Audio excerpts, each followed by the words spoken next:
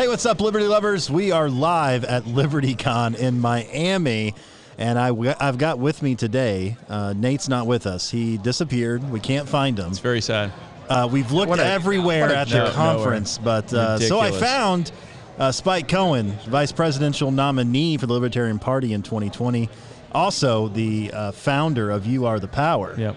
And then I also have with me David from Liberty Memes, as well as you do just about everything, I think, David. So I got these two gentlemen with me here to talk about some Liberty. I might do some things. Yeah, some things. But two guys who fighting for liberty everywhere you look, and so I wanted to bring you on. Spike, we'll start with you. Sure. I know you had 3 debates today. Yes.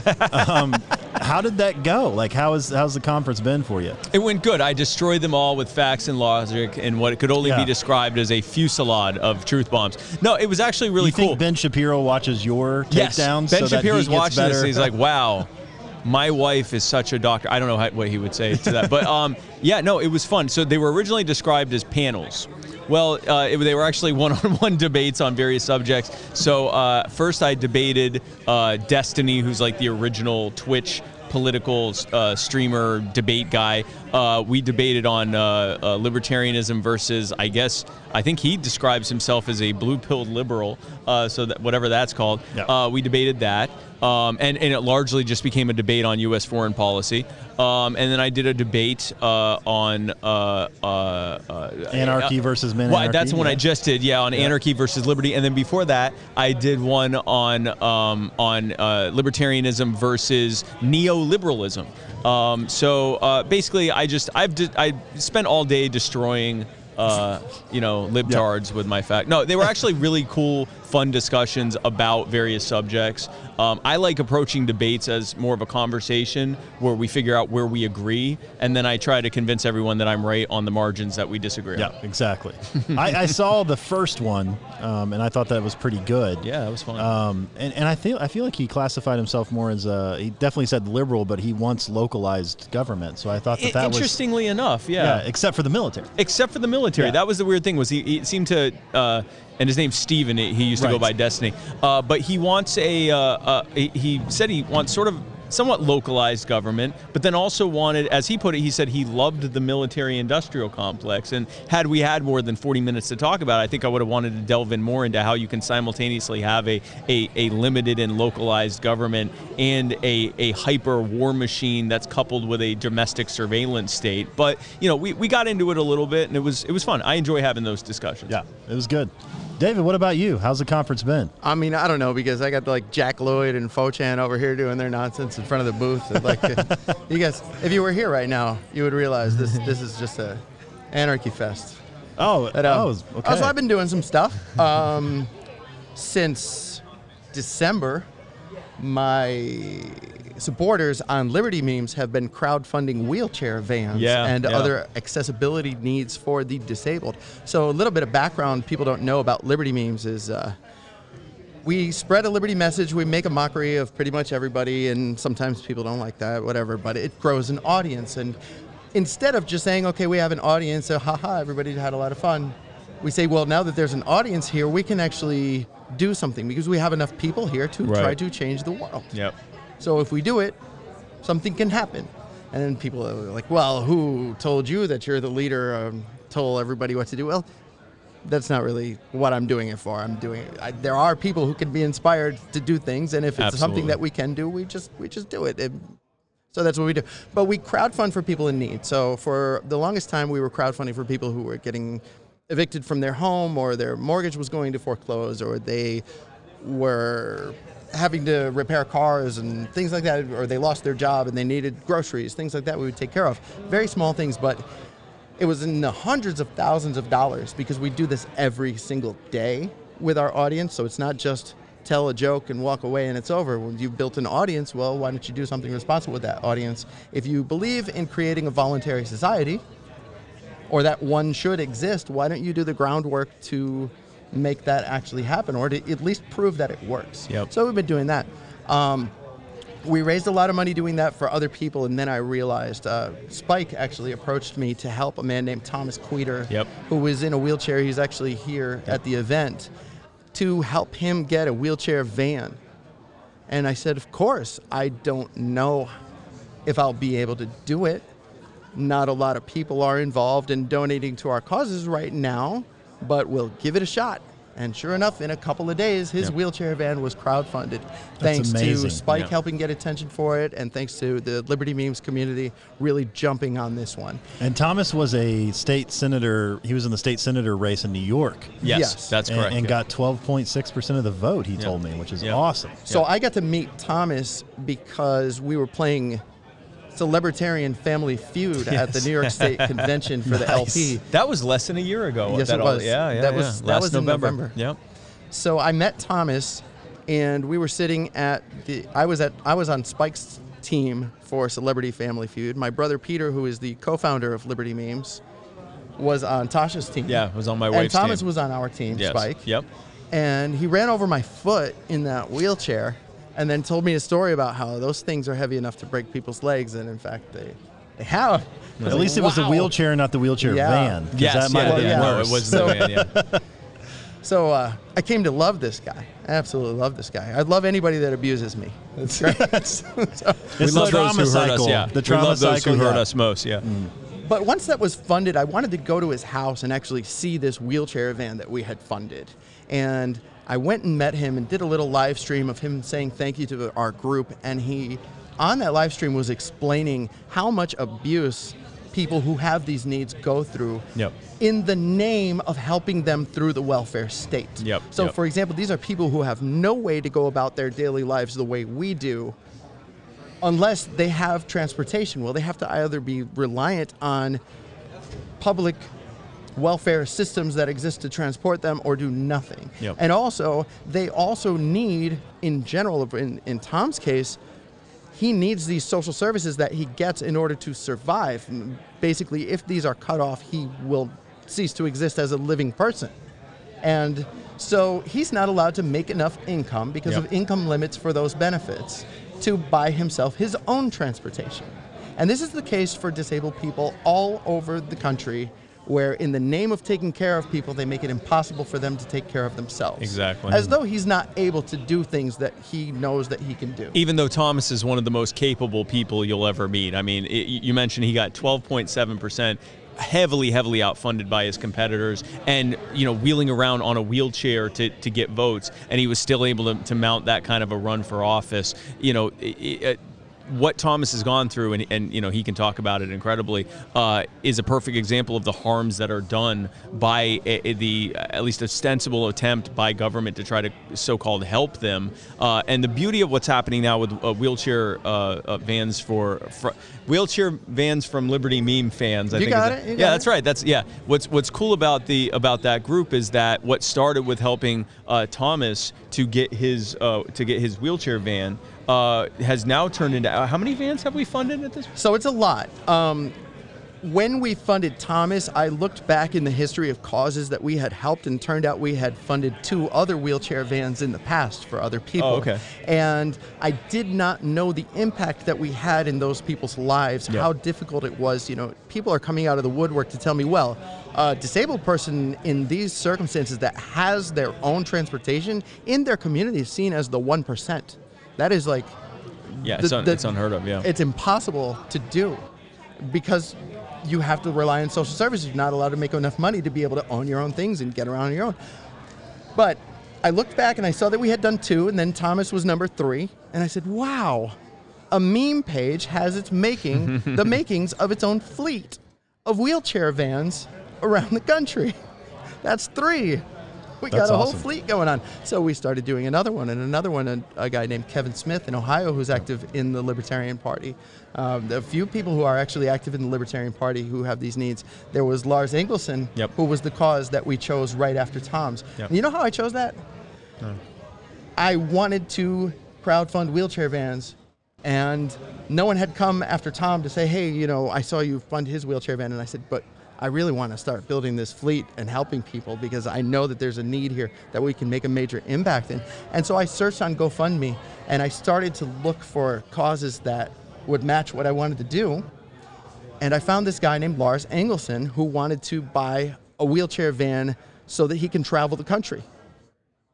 And I said, wouldn't that be really, really nice if I helped this guy be able to travel the country? Because it's just so liberating to people who are typically prisoners to this system and not able to get out and enjoy life on their own. We'll take care of this guy. So I started taking care of it. I vetted it. I kind of snooped on his Facebook page a little bit to see if this was true, if this was a real situation, and we crowdfunded it. And it turns out that his best friend is a gigantic Spike Cohen fan. How about that? And he says, and Spike started to champion his cause. And he says, I can't believe this. It's Spike Cohen, and he's helping me get a wheelchair van. So that was pretty amazing. And now we're up to, since December, about $371,000 that we've crowdfunded for about 23 causes. That's amazing. Of people who need wheelchair vans and other accessibility needs. That's awesome. And in the meanwhile, we're also still funding those people who come to us and say, hey, we need help with our rent. Yeah, we have side quests all the time of like, this person needs, enough food to get them through the month, or, this person lost their job, or they're starting a new job, but they need help for the next 2-3 weeks or something like that. So in addition to funding, well over a dozen of these, or 24 of these efforts, we've also done a bunch of these little side quests on the side as well. That's amazing. I love the volunteerism aspect of that. Oh, yeah. It's like, well, it's putting your money where your mouth is, yes. Right? And it's like, hey, I really believe in these things. Not only do I believe in them, my actions will show that I believe in them. And I just think that's really cool. And the other point, which is, the ADA, which is supposed to help, those that are handicapped. My father deals with the same thing. He's a double amputee. He's got diabetes. And so they just, he also was in the Navy, so they just took away his retired Navy money because he makes too much from Social Security. Yeah. Even though he served in the Navy. Yep. But he makes too much from Social Security with his disability and other stuff that they took that away. So now he has like $2,000 less a month that he can spend that he was getting for the Navy because he served his time. Yep. Because they can only, that's so frustrating. You can only make so much, and he can't do anything else, and that's very frustrating. And speaking of Thomas, there's Thomas right there. Yeah, Thomas Quita right here. Thomas. Yeah. And people come out of the woodwork all the time with these same stories about how basically they're abused by a system that most people in this country think exists to help them. Right. And have the moral sloth to believe that because they paid their taxes, those people are taken care of. Yep. So a lot of people look at situations like Tom's, or situations like, in the case of your father, if that were to come into play, as grifters, or people who are asking for more than what they need. You're already getting help from the government. Because they're already taken care of by the government. And I've seen this here in Miami. A lot of people who obviously have these needs with disabled accessibility are just living on the streets. Yep. And people here won't help them because they assume that it's a grift because they're out on the streets, but doesn't the government already help you? Yep. They don't. No. This is a fact I want to drive home to people in this country, is that they don't. The government does not help the disabled with transportation needs other than the public transportation things that they provide during a certain time of day, on a certain schedule, not necessarily reliable. So when you finally help someone get transportation or accessibility in these cases, you don't just set that person free. You free up all the social safety net that they've got built around them to be able to do other things for other people. Yeah. You alleviate the burden on a lot of people, and this impacts more than just the person you're liberating from that situation. You're also providing relief to an entire community. So, for example, your church safety net. Oh, well, who's going to go pick up Bobby to bring him to church? Well, Bobby's got a car. He can drive himself. Yep, exactly. Yeah. And this is one thing I think government is they're terrible at everything, but one thing that I think they don't understand is they don't really ask people what they want. No. Like, hey, it's literally a lot of lip service and virtue signaling. Yep. Like, oh, look what we've done. We passed this bill that's going to help all these people. But, to me, this is similar to like, poor communities, not just in the United States, but around the world, right? You go, I've traveled many places, many third world countries. I co-founded a company in Peru that does like sustainable travel there. And one cool thing, though, is like part of our mission there was to be charitable to the people in Peru. But instead of just like giving them money and food and things like that. We talk to them like, hey, what do you guys want? Everyone that I've talked to around the world, they want opportunity. Yep. They want opportunity to be self-sufficient, to have a job, to be able to make money, to not be restricted, all of these things. And so that's what we did. Like, we helped them by creating jobs and giving them things to do that would allow them to build their own education, to be self-sufficient, to do what they want to do. Whereas in government's like, we know what's best for you. Like, don't worry, Spike. Yeah, we got it taken care of. And if you don't listen to us, we're going to destroy your life. Right. So I actually, during the vice presidential campaign, actually just before I got the nomination, I did a door knocking tour in various communities in Wilmington, North Carolina. And the purpose was threefold. Number one, it was to show libertarians that we can actually get out in the community and meet people where they are and start talking about our ideas with them. Number two was to help the local Libertarian Party of, I forget the county there, I think Brunswick, no, not Brunswick, Cape Fear County, whatever the county is there, to help them grow. But then the other purpose was to listen to what the people there had to say. And so we went to, middle class, working class neighborhoods. We went to some of the somewhat more well-to-do suburbs, and we went to housing projects. And when we went and spoke to people in the housing projects, there are people there, they're living in subsidized housings, they're getting food stamps, they're getting all sorts of subsidized stuff. I didn't talk to a single person who said they wanted more stuff. I didn't talk to a single person who said that they liked their free housing. Every single person who wanted to talk with us, they gave some variation of saying, every time I try to get ahead, someone shows up to put me back down. And I heard story after story of people who had these side hustles, businesses that they had to do under the table because they couldn't afford the cost of licensing. They couldn't afford, to put their business in an area that's been zoning approved for that type of business. And this is stuff couldn't afford to be caught making a little extra money. Couldn't be afford to be to cross the barrier to entry into things like everything from braiding hair to DJing and cooking food, catering events and promoting events and things like that. They needed a license to do these things, and they needed to do business out of an area that was zoned for it. And whenever they were caught doing it, whenever they were caught actually making some real money, the police would show up and take whatever they could with civil asset forfeiture, and they never got any of it back. And so what I was hearing from people, and they didn't even know the term occupational licensing, and most of them didn't even know the term of, commercial zoning or whatever. They said, how come every time I try to get ahead, here comes a cop to stop me from doing it? And I explained to them why that was. But here are people who we often stereotype as, well, they're just lazy. They've just learned to live the good life of mediocrity and the soft bigotry of low expectations and all of that. Well, no, actually, those people want to do better. Yeah. Maybe some of them have become comfortable with that, but most of them would rather build themselves and their communities up through voluntary commerce, but they're not being allowed to. And the reason they're not being allowed to is for twofold. It's to protect those vested businesses that don't want the extra competition, and it's to keep a population subservient and in generational poverty so that they can use them as a talking point for increasing the welfare state and getting people to vote for that. That's exactly what it is. Yes. So we recognize that as libertarians in general, yes. right? In our philosophy, in theory, and when we run for office, or when we have a political awareness campaign or an awareness campaign, or when we have meme pages, or when we have podcasts, we recognize that the welfare state is bad. Yep. We also, as libertarians in general, recognize that the system's unsustainable. Yep. One way or another, we either believe it's going to collapse or that it needs to be abolished. Yep. But we also believe that people who have these needs need to be taken care of, and that it's appropriate to do so. So we have this theory that the market will take care of them, because in the past that's what happened. The churches, the civic organizations, things like that took care of these people until those welfare programs were put into place, and then the moral sloth took over, and people were like, well, I already take care of that through my taxes. Yes. And they'll also say, I don't mind if my taxes go up as long as it goes to these. Sure. And they don't have to feel responsible for it. But the taxes don't go, but that's neither here nor there. Yeah. But in general, once that moral sloth sets in, a couple generations go by, and people begin to actually have to depend on this stuff. Yep.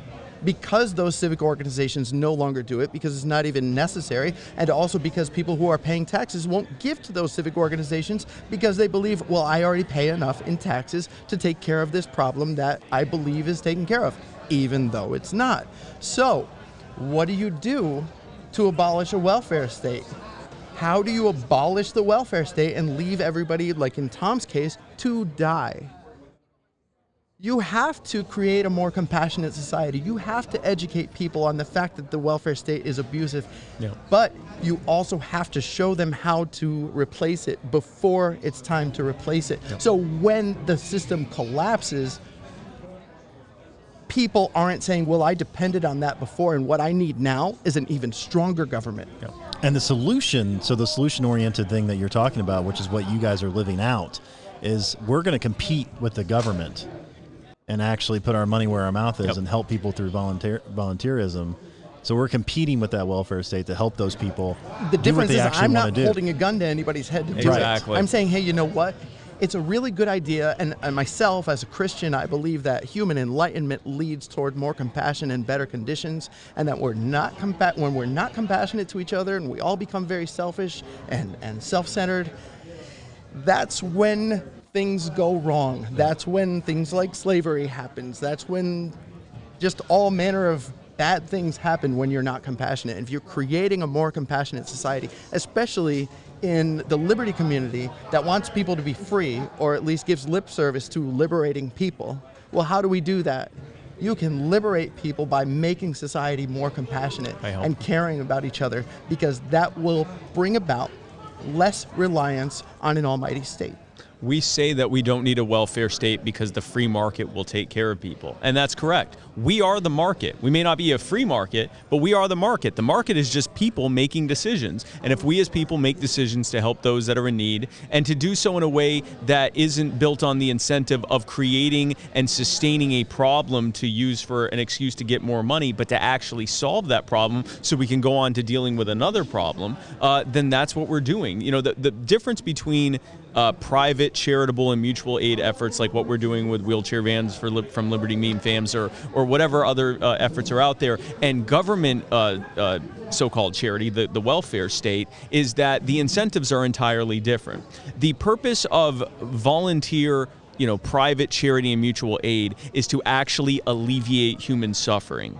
The purpose of the welfare state is to cosplay and pretend that they are alleviating human suffering while maintaining a certain amount of human suffering to justify their ever-growing budget. Well, if you need more money and you do so by proving that there's human suffering that needs to be solved, then you are actually incentivized to create more human suffering. And if you can do so in a way that also protects the crony business people that put you in office, well, all the better. That's two birds with one stone. And so you end up with this, so-called war on poverty, which is really just a war on people who are trying to get ahead. You remove all the rungs from the ladder to get out of the safety net, and you make the safety net more and more comfortable or more and more big with more and more people in it, and you go, oh, well, this is just, we need this in order to protect these people. No, what we need to do is put the rungs back so people can climb out, and for those who can't climb out, the people climbing out, and those of us who are already out of it, can help them out of it ourselves as well, and that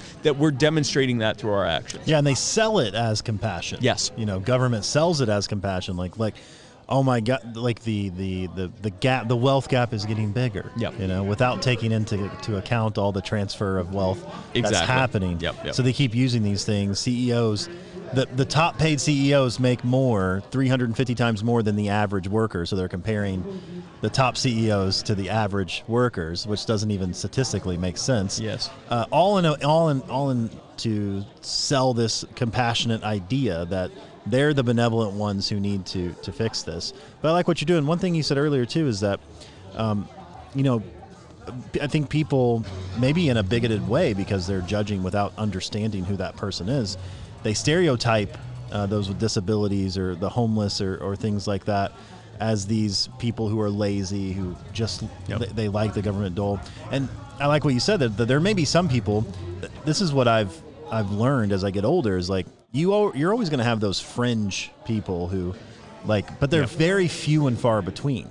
The more you actually talk to people and you see them for who they are, as we've talked about, they just want some tools to be self-sufficient, to find that purpose in life, right? To pursue something with meaning that they can maybe leave a legacy or anything like that, they can make a difference in their community. They want those same things that we all desire as human beings. Yep, exactly. So the reason that we do this through Liberty Memes, for example, the reason I was inspired to do this is simply because I do believe the welfare state should be abolished. I do believe that the welfare state is evil and causes dependency and causes all these abuses inadvertently. Well, maybe it's intentional by the government, but they don't tell us that. But most people look at that and say, okay, those people are already taken care of. And that removes compassion from civil society. Yes. Almost entirely because of that moral sloth. And that's just not a good picture if you want liberty. If you want somebody in your community to care about being free, they don't care about anybody else's freedom but their own. But if you actually teach people to care about each other, it's a good thing. This is a net benefit to society in general, to the liberty movement. I mean, people who are going to want a nice society are going to want their fellow man to be free. So that's one of the things we do. But I do believe that we're laying the groundwork, or at least showing proof that this can be done as a viable replacement to an all-powerful welfare state. Absolutely. And the more we do it, the more people we impact. So libertarians, for example, will go to a libertarian convention and we'll wait in line for an hour until it's our turn to speak and fight for our point of view on what the bylaws should be. And then we'll go home, to our house, to our wife and kids, and say, hey, kids, I made a freer future for you guys today.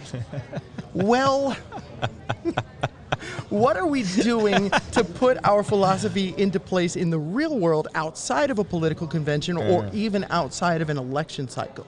We need to be doing more because there's so much broader application to the liberty movement in general, to libertarian philosophy, to voluntarist philosophy, than just running it through an election cycle that's generally already rigged. Yeah. Yeah. I have nothing to add to that. That was perfect. That was I good. love the dig on the conventions. I've told people, I've said, you are saving the world.